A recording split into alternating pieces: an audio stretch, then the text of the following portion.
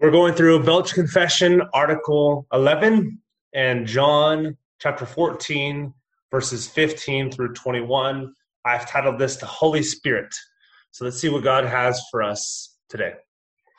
Belgian Confession, Article 11. We believe and confess also that the Holy Spirit proceeds eternally from the Father and the Son, neither made nor created nor begotten, but only proceeding from the two of them. In regard to order, the Spirit is the third person of the Trinity, of one and the same essence, and majesty, and glory, with the Father and the Son, being true and eternal God, as the Holy Scriptures teach us. And then John 14, verses 15 through 21. I've chosen this for the Holy Spirit, and we'll see why. Verse 15. If you love me, you will keep my commandments. And I will ask the Father, and he will give you another helper to be with you forever, even the Holy Spirit of truth, whom the world cannot receive, because it neither sees him nor knows him. You know him, for he dwells with you and will be in you. I will not leave you as orphans. I will come to you. Yet a little while, and the world will see me no more. But you will see me, because I live, you also will live. In that day you will know that I am in the Father, and you in me, and I in you. Whoever has my commandments and keeps them, he it is who loves me. And he who loves me will be loved by my Father, and I will love him and manifest myself to him. So I've chosen the Holy Spirit, the doctrine of the Holy Spirit. There's a lot of confusion, different faith groups, different movements on what does the Holy Spirit do? Who is the Holy Spirit? Is he the one who just gives us gifts of tongues? If you guys come from a Pentecostal background, is he kind of an unknown deity or person? What does the Holy Spirit do? That's what we'll be talking about today. And so I have 4 points, 4 kind of themes that give us categories for who the Holy Spirit is. Number 1, he's the advocate. 2, he is the truth. 3, he is the inheritance. And 4, he is our security. And so we'll see the Holy Spirit is not just some random deity that we don't have much to do with. He sometimes gives us inspiration. He shows us what we're supposed to be doing in life. He gives us good feelings, good thoughts. We will see the Holy Spirit actually testifies to us about our heavenly home.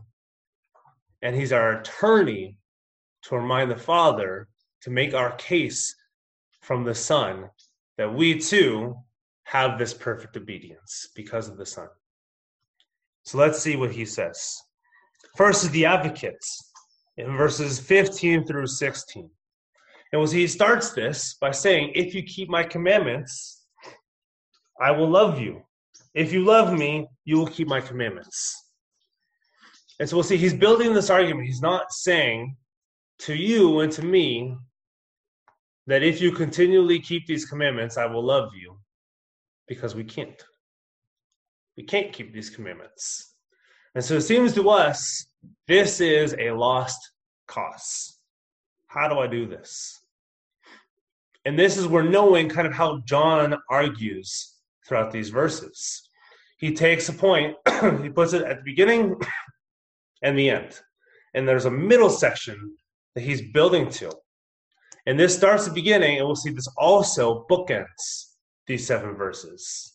So he's making this argument, and we'll see why he's saying, if you love me, you will keep my commandments. Because he moves on right after this and saying, I will ask the Father in verse 16, and he will give you another helper. He's not saying this is the logical next step in yours keeping my commandments.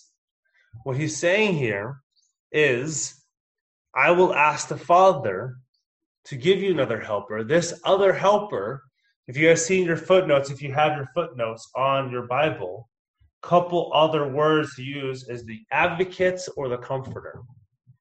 How a first century Jew or Gentile Christian would have understood from advocate, or this word used, is an attorney. It's the first century equivalent of attorney. Saying this person of the Trinity is your attorney. He's the one who goes up for you in front of the judgment seat and says, he has perfect righteousness. He has the righteousness of the Son. The Son has purchased this one. The Son has redeemed this one. And I am that guarantee that he is in the Son. It would have been very legal language for them, this advocate. They would have seen this and say, I know somebody who's been in court. I've been in court. I've purchased something that needed some sort of court presence. Whatever it may have been, they would have seen this as very court language type of stuff. And this another is not saying completely different from me when saying, I'll give you another helper, as in like, oh, I'll pull this guy from somewhere else. And saying, here's another one. He's saying this other, like the Belgian Confession tells us, this is of the same essence as Jesus. It's another person. Not another thing, like I said, he's just pulling somebody else out of the crowd and says, oh, you'll work. He's telling us this other, because I'm going to the right hand of the Father, I'm giving you another one of us. Because these disciples would have said, you're going somewhere, and we don't know where that is. Who is going to lead us? Who's going to testify to us about the truth? That's the advocate. He brings him near, gives him to us. Because Jesus is a physical human person right now at the right hand of the Father, he gives us this Spirit to dwell in all of us. I know it sounds strange, but Jesus can't dwell in each person in his physical body. So he sends this Spirit to testify about him so that he can dwell in each one of us and testify and show us and be our attorney. And then he moves on to next, saying he's also the truth. So he's the attorney, but he's also the truth. The Spirit, right here, even the Spirit of truth, John is the only New Testament author to use this phrase. He uses this phrase in 3 other texts. And so the combination of all 4 of these texts show us the Holy Spirit is exclusively the one sent by the Father for truth. John 15 says it confesses concerning Jesus. John 16 says it only speaks what it hears. And then 1 John 4, it's connected, the Spirit of truth is connected with those who hear God versus the spirit of deceit. The Spirit is truth because it testifies to the truth. It testifies to that reality that is to come. It's not just some strange truth claim that we think, oh, that's true. Somebody says 2 + 2 is 4. It's like, that's a true thing. Say, no, the truth is to come. That reality is to come. That's what the Spirit testifies to. Spirit of truth, the true thing to come that you and me, we have as this sure assurance. That to come is what the Spirit is speaking about. He's providing us assurance that our heavenly home is secured. Your heavenly home is secured. God is with us, as it says at the end of verse 17. You will know him, for he dwells with you and will be in you. As we know, Christmas season, Emmanuel, God with us. kind of using that same language here. He will be with you because he dwells in you. This truth isn't abstract. Spirit of truth, true heavenly reality, like we've been saying. And then there's a contrast with the world as well. Even the Spirit of truth, whom the world cannot receive, because they neither see him nor know him. And this see him is not some physical vision, although back in the first century with Jesus, it would have been. They saw him, but did not see him. They saw his miracles, but they did not see what they pointed to. They heard him, but their ears were still shut. They could not receive spiritual wisdom. And we see this again in 1 John 2, where those who walk in the light love their brother. It's been illuminated for us, versus the world is still in darkness. They cannot see because they're in darkness. And this will be right here too. If you guys noticed it, will be in you is not saying one day it'll be in you. I think it's more, will be in you as in will continually be in you. Will from here on out stay in you and will be in you as more of a promise. It will be in you, not will eventually be in you, but it will be in you, will stay with you. And so we see that the Holy Spirit's the advocate. He's our defense attorney. We see he's the truth because he is the truth and he points to the truth, that heavenly reality truth. He's also the inheritance. And we see that from John 14, verses 18 through 19. I will not leave you as orphans. Because he knows them. He knows he's leaving them. The Son is leaving the disciples. But he's also saying, I am giving you part of the divine essence, the Holy Spirit. The Spirit brings us to the Father. He cleaves us. He makes us one with the Father, our true Heavenly Father. And Paul brings this out in Ephesians 1. And I think kind of the same language is used here too. We have this inheritance coming. And kind of an easy illustration is buying a house. When you have a house, you have a down payment that eventually you go to the house. And this down payment is that 10 or 20%, whatever it is that you give, or 0%, 5%, and you get a receipt after making that down payment that says, this deed is for this house that you will, in 60 days, 90 days, 30 days, whatever it may be, you will dwell in. That is your inheritance because you've purchased it. We're shown here kind of the same language. Paul uses the same language for like a mortgage, for buying something, a receipt that you're given for something that will come in the future. And John uses this kind of same thing with orphans. The Holy Spirit is your promise that the inheritance to come is yours. Heaven is yours. All that the Father has is yours. And when he says, I will come to you yet a little while, do you see a period right between that? I will come to you, period, and the verse 19 starts, yet a little while.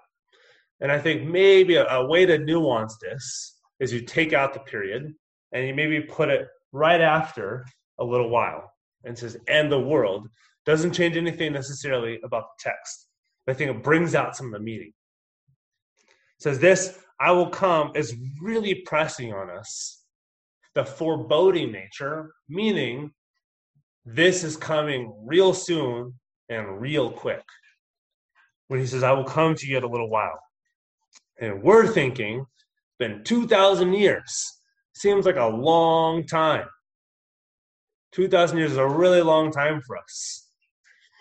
We have to remember Psalms, I think it's 92 or 95, speaks about this. 1,000 years for us is like a day for the Lord. And so a way of thinking about this been 2 days for the Lord. It's been 2,000 years for us. It's been 2 days for the Lord. So I think he really actually means this. I am coming to you soon. I will be there yet a little while. For us, it seems like a long time, which makes life hard, makes decisions hard, makes sacrifice hard, makes persecution hard, makes dealing with bad bosses hard, makes relationships hard, makes finances hard. But he's saying, I am coming. And he really means it. For him, it's been 2 days. I know it's kind of a crude example, but for him, it's really been like 2 days. But he's saying, I am really coming soon. Your concept of time is earthly. But he's saying, I am coming soon. And he has another contrast like he had before. The world will see me no more, but you will see me. The world will no longer experience the benefits of having Christians, of having kind of that internal law, that law that stops society from doing things as bad as they could have done. The world will one day no longer have that. When the Spirit releases itself, when time is consummated, when time ends, when Jesus comes back, brings his people with him, the world will no longer have that grace. I think that's partially what he's saying.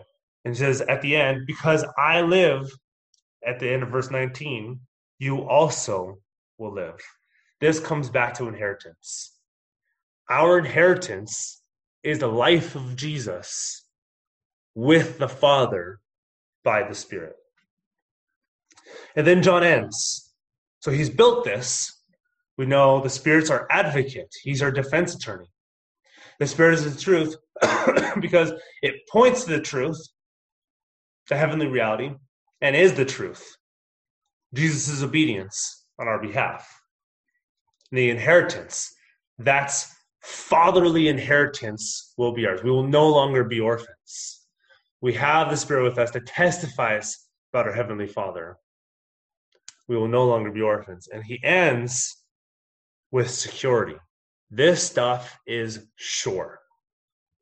John chapter 14, verses 20 to 21.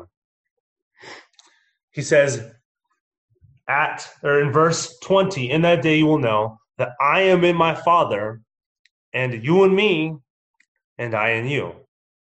And so I think what he's doing here is he's comparing. When he says that I am in my Father, he's comparing this, his inness with the Father, to our inness with him and his inness with us. So again, he's comparing this. He's saying, as much as I am in the Father, you are in me, and I am in you. That's a close, perfect bond, and we share that. As close and as perfect as a relationship, because of their perfection, as a father is with the son, we share this with the Son. He's giving us this comparison. The Spirit is the glue that allows this to happen and shows us, promises us, secures this to us, that you and me, we are in the Father. He is that glue. The Spirit dwelling in us is that true testimony that we are on the Father by the Son through the Spirit. And then he ends kind of the same way he started. Whoever has my commandment and keeps them, he it is who loves me. So like we previewed earlier in this sermon, Jesus closes off this like kind of stylized, specialized section by basically restating what he said. So this stuff is supposed to point to us when he begins with the same statement basically and ends with this statement. It's supposed to point to us, look in the middle. That middle is that meat of this sandwich. And the meat is, I will not leave you as orphans. This Spirit is of me, is of this essence. I'm giving the Spirit so that it can dwell on all believers. Because he is a physical human being, cannot dwell on all believers. He sends the Spirit to testify, to make sure his promises dwell in us and stay in us. So that middle section, I will not leave you as orphans, I will come to you. That's what he's pointing to. So he bookends these 7 verses by, if you love me, you will keep my commandments. And at the end, whoever keeps my commandments and holds them, he it is who loves me. We are treated as though truly we have kept these commandments.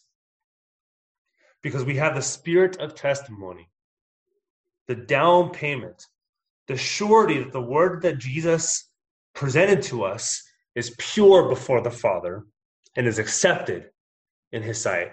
We are treated as if we have completed those commandments. And he who loves me will be loved by my Father, and I will love him and manifest myself to him. These 7 verses pound in us the Spirit's divinity, the co-equality, his sharing of the equality with the Trinity, that he is our advocate, he's our attorney, he's the testimony and truth itself, our inheritance and our security. As the Belgian Confession states, and as Jesus gives us through the words of John. Let's pray. Lord, we thank you for your word. We thank you that you've given us the Spirit, that you've shown us that you love us through the Spirit, that you show us your truth through the Spirit, that you point us to this reality so that we can live here and now, knowing our home is secure. And we have this assurance right now. And that is because you sent us the Holy Spirit, and the Son is sitting at your right hand, knowing that the Spirit is doing its work because the Son has done what he promised to do, because your plan is perfect. Pray all this in your Son's name. Amen.